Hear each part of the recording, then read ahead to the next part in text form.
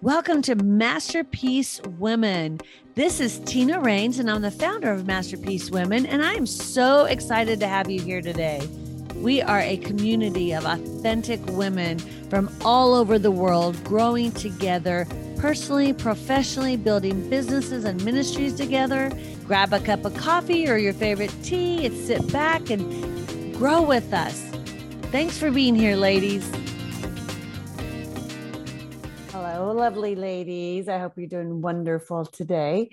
So today we are in Exodus 11 and 12, and so much is going on in these two. There's so many details and so much going on. So let's start with chapter 11 and talk a little bit about where did we leave off in the last chapter? The last chapter when we were talking about, or in the plague of the darkness, that was so vivid. And when you think about being in the dark and how you can't see anything, and I think about us being in the dark, even in our own lives, when we think about being in the dark in sin and just in bondage, it's so dark and it's so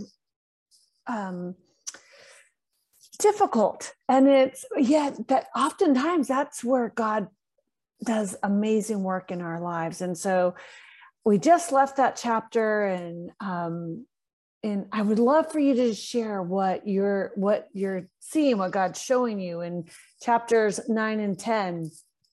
So let's talk about the darkness and how Pharaoh in 10, he continued to harden his heart, didn't he? And his sin grew and it grew and it grew and it got worse and it got worse and worse and worse. And so then in chapter 11, what happens? In chapter 11, we see, now let's start with verse 1, the plague of the firstborn. Now the Lord had said to Moses, I will bring one more plague on Pharaoh and on Egypt. After that, he will let you go from here. And when he does, he will drive you out completely. Tell the people that men and women alike are to ask their neighbors for articles of silver and gold. The Lord made Egyptians favorably disposed towards the people, and Moses himself was highly regarded in Egypt by Pharaoh's officials and by the people. He gave him favor. And when you look at that, you see how he was favored by the people. And he says to them, okay, when they get ready to go, they're going to go take their gold and their silver and their precious things. And so Moses said, this is what the Lord says about midnight. I will go throughout Egypt. Every firstborn son in Egypt will die, from the firstborn son of Pharaoh who sits on the throne to the firstborn son of the female slave who is at her handmill, and the firstborn of the cattle as well. So he's not just going to take the men and the women, the firstborn son of all the families. He's also going to do it of the cattle. And so that's pretty significant, because when you think about the Egyptians, number one, they worship life. They gave great attention to the preparations of the births and the preparation of the deaths. Second thing was the Egyptian culture. The firstborn were considered sacred, were they not? God calls Israel his firstborn. If you look back at Exodus 4:22, Jeremiah 31:9, Hosea 11:1, the Lord calls Israel his firstborn. And if you remember, at the very beginning of this conflict, Moses did what? He had warned Pharaoh that the way he treated God's firstborn would determine how God treated Egypt's firstborn. And so when you look at that and you see in Exodus 4:22-23, he talks about that. Pharaoh had already tried to kill the Jewish male babies, and his soldiers had brutally mistreated the Jewish people. So he had already killed the firstborn of his chosen people, of Israel, of his firstborn. So the Lord is really repaying Pharaoh back. And this is truly a great example of Galatians 6:7 that says, God is not to be mocked, for whatever a man sows, that he too shall reap. Egypt is about to reap exactly what Pharaoh sowed. At the end of what's sad though, is it wasn't just Pharaoh who was going to suffer. All these Egyptians were going to suffer.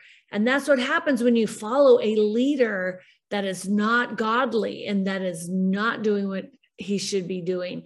That's why it's imperative that not only do we follow only leaders that are doing the right thing, but that we are leaders that are doing the right thing. We want to be the leaders that people can follow and feel good about following, and that are truly doing what the Lord has called us to do. And so as you look at this and you watch how these Egyptian people are about to, suffer the consequence of what Pharaoh's done, Moses leaves mad. He leaves hot, angry. And it just didn't have to be that way, did it? And I think that's probably part of Moses's great frustration is not only are all these people going to die, it didn't have to be this way. But God told Moses that Pharaoh wouldn't listen, even after all the miracles and after all the plagues, everything, that Pharaoh was not going to listen, that he was going to harden his heart. And he warned him. And in chapter 12, the Lord gives Moses and Aaron very explicit instructions for the Passover, detailed, very, very detailed about the Passover and the festival of the unleavened bread. And he prepared them with all these details. He told them, you better be ready. You better be ready. He warns them to put the blood on their doors. He warned them he was going to come through and he was going to wipe out all the firstborn. And the only way that they were to be protected is if they had the blood on their doorways. And he repeats again, and we saw that over and over in these chapters, I am the Lord, I am the Lord, I am the Lord. And we see how he's showing his sovereignty, and he's showing how he's not going to be mocked, and he's showing how he's omnipotent. He's showing his powerful abilities to do whatever he wants to do, and that you will not sow the death of my firstborn and the treatment of my firstborn and not reap the consequences of it. God told them that he would spare the lives of the Hebrew firstborns. So that's how they were going to see. Just like in these other plagues, what did he do? He showed his favor to his firstborn. He showed his favor to his children. He showed his favor on every single one of the other plagues. He made it clear, these are my people. When the other things, even the darkness, what happened? So God's really, I believe, in this telling us too, we are his children and we have his favor. And as we're obedient to him and we are surrendered to him, he will bless us. He says, if we will honor him, he will bless us. And so I just want to encourage you, whatever you're doing today, just take some time to be with him and remember that just as he talked about, sparing his firstborn and the Hebrews' firstborn sons, just like any leader, God communicated very clearly to his people. And I believe if you look at that, it's a perfect example of how we too should communicate as leaders to our people. We should be communicating very clearly, very detailed, so that our people know. And if you're like me, I'm not a detail girl. You have to get people around you that will help you with the detail, because that's not my gifting. So if you're not a detail, make sure that you're leading well and that you're communicating well. And so it doesn't have to be so detailed. If you're not a detail girl, get someone around you that can, and just communicate clearly to your team. Make sure you're that leader that your people know exactly where you're going, and that they're not sold out for the exact plan, but they're sold out for the goal, because we can make a plan and we can set goals and have this whole entire detailed plan to go. But what happens? We have to pivot sometimes, and that's okay. But when God tells us to do something, we need to do it. And even in that, he may not tell us all the details up front, but we have to be prepared to follow him when he does. And we need to be prepared to follow closely and listen to what God gives us. So I think it's also really a really great time when you look at this chapter to look at and recognize Moses as a 360-degree leader that he was. He was amazing. He was humble. And we just see the story of him leading his people out of Egypt. And it's such a vivid illustration, because when you look at a leader and you look at the sacrifice that they have to make, you look at the way they lead with humility. And he really does a 360-degree turn from his position. He was born into, he could have just stayed in the palace, couldn't he have? He grew up in the palace, but yet he gave it all up. And what did he do? He went to be a shepherd for 40 years. And he was in the wilderness for 40 years, I should say. He went to be a shepherd. Then he comes back. He comes back to Israel because God calls him to come back. He leaves where he's at. He tells his leader, his father-in-law, look, I have to go back. And he returns. He returns with no title, no position. And he now has to convince everybody. He has to convince the Egyptians to let him go, Pharaoh to let the people go. He has to convince the Israelites to follow him. The Jewish people have to be convinced to follow him. And they weren't real sure of him at first. And he had no reason for them to follow him. He had no experience. He had no credibility with them. He had nothing. He was starting with zero experience, and he had no track record to be able to sell them as someone else might. So he had to depend on influencing through many other things besides position. And I want you to really focus on how imperative it is that we pay attention when we are leading. We want to make sure that we're leading well. We want to make sure that we are following what God's called us to do. We want to make sure that as we're leading others, that we're doing just what God's told us to do, so that we then lead them in the right direction. So let's look a little bit and I've shared with you a lot. I love to study. So I have all my books. I'll share all my books. So I love this study Bible. This study Bible is my, this one is the NLT. This is the Illustrated Study Bible, and it's the New Living Translation.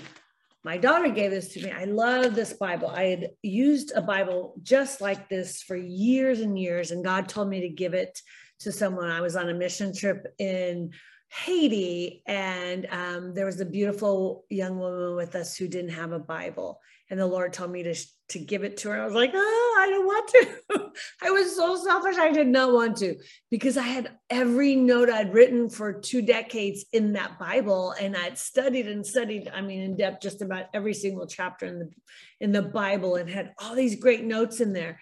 But he said, give it to her. So I did. So this one's newer. My daughter got it for me, and I love it. So if you don't have a good study Bible, I'm going to encourage you, make sure you grab one. And for those of you on the podcast that can't see me, this is the NLT Illustrated Study Bible. It's phenomenal if you need a good study Bible. My favorite other Bible, though, that I love to do multiple things, is the John Maxwell Leadership Bible. And this one I've worn out to pieces, but I love it because it talks about the different types of leaders in the Bible. And I know I've shared that with you, but I encourage you to get it. If you're leading anything, it really helps you to focus on all the leadership in the Bible, also the 21 Laws of Leadership, which is an amazing study. If you haven't gotten that book, make sure you read that book, because you want to make sure you're practicing the 21 Laws of Leadership so that you're the best leader you can be. So let's look actually at what Moses, the way he was a leader. And in here, he talks about that. His connection with God. Number one is his connection with God, the story and glory of the burning bush. Right off the bat, he saw this burning bush, and God shows the people that he's connected to him, doesn't he? He is very adamant to make sure that he shows them some grandiose example. And the burning bush was the first, the story and the glory of it. Then he also, and these are just the virtues that he leaned on, Moses leaned on, his abilities and anointing. So God confirmed his words and plagues with miracles. The third thing he leaned on, his virtue, was his sacrifice. He left his earlier position in order to fulfill a very difficult calling. Fourth, his wisdom. He knew what to do and where to go, and he gave instructions. 5, his confidence. He had conviction about his task. He had the confidence that the Lord was with him. He knew that the Lord was with him. So he wasn't, although I can imagine if you and I were Moses and the Lord tells him, go do this, and doesn't, and still doesn't get what he thinks it's supposed to happen. Go do this. And you continue to do exactly what God calls you doing. You're not seeing the results. How often does that happen to us? And he knew, he had wisdom though. He knew, and he had the confidence. He knew that God was with him, and he knew that God was going to, if he called him to it, he's going to get him to it, didn't he? And I continuously say, Lord, let me have that confidence in you. Let me have that wisdom that you give me everything I need, that I know exactly what to do, exactly where to go, just like Moses did, and exactly what to say. Every time I do one of these studies with you, I just pray and spend time. And as I'm studying the chapters in 3 different Bibles, I'm like, Lord, just show me what it is you want me to say. Because sometimes, in my flesh, I keep saying the same thing over and over and over. Is that what God wants you to hear? Well, you're hearing what I believe God wants you to hear in this. And so I'm sharing the 5th way that Moses leaned on his own virtue was what? His humility. And we talked about humility in the last chapter as well. And I think it goes, it just is so important for us to pay attention to what a humble servant he was. He was considered by everybody to be a humble servant, one of the most humble servants, leaders of all times. And as we lead others, it's just imperative that we pay attention to how we are leading others.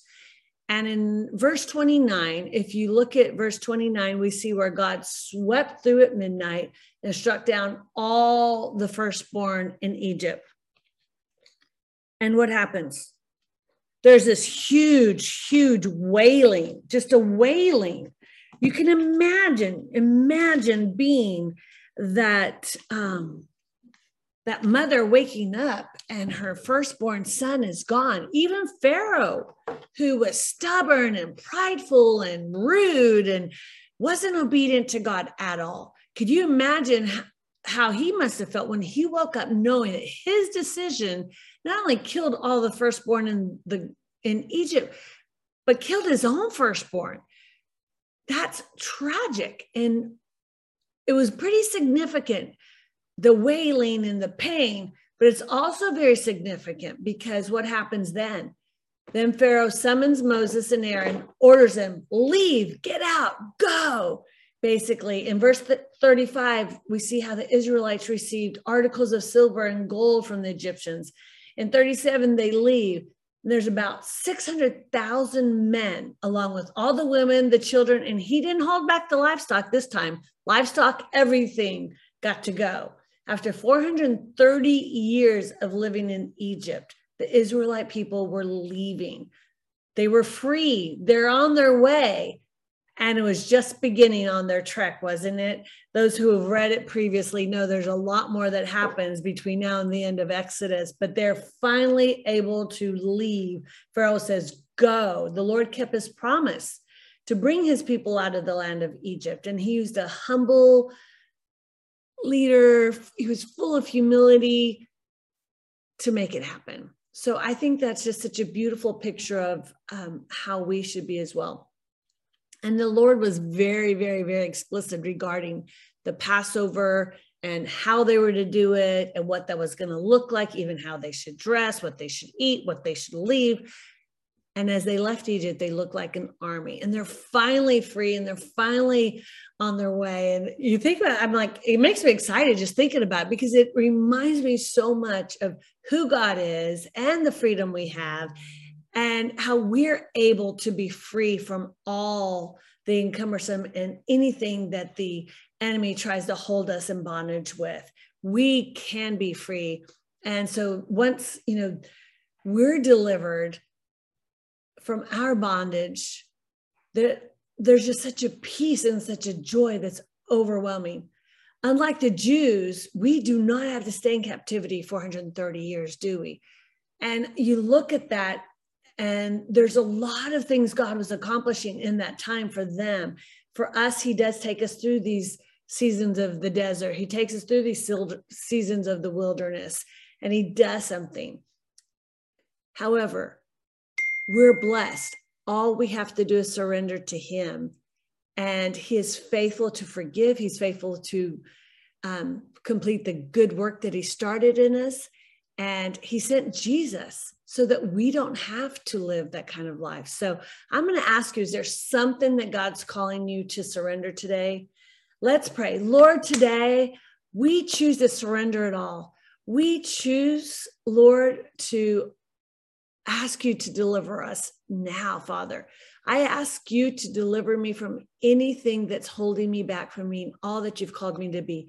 Ladies, I'm going to encourage you right now to just ask God to forgive you for whatever it is that is still holding you in bondage, whatever sin it is, whether it's unforgiveness, or whether it's temptation, whether it's a lust, whatever that is for you.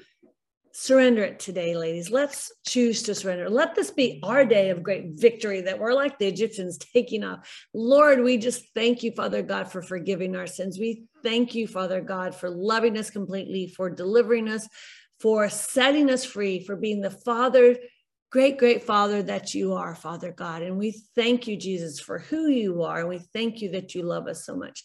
And we just commit our lives and we surrender our lives completely to you, Father. And we thank you, Father. We ask that you'll let us be the humble servants you've called us to be. Remove any pride, remove any doubt, remove any sin from our lives so that we can serve you totally, totally, totally, completely. In Jesus' name, we thank you and we praise you. Amen. Have a wonderful, wonderful day, ladies. God bless you guys. And I will see you on the next one.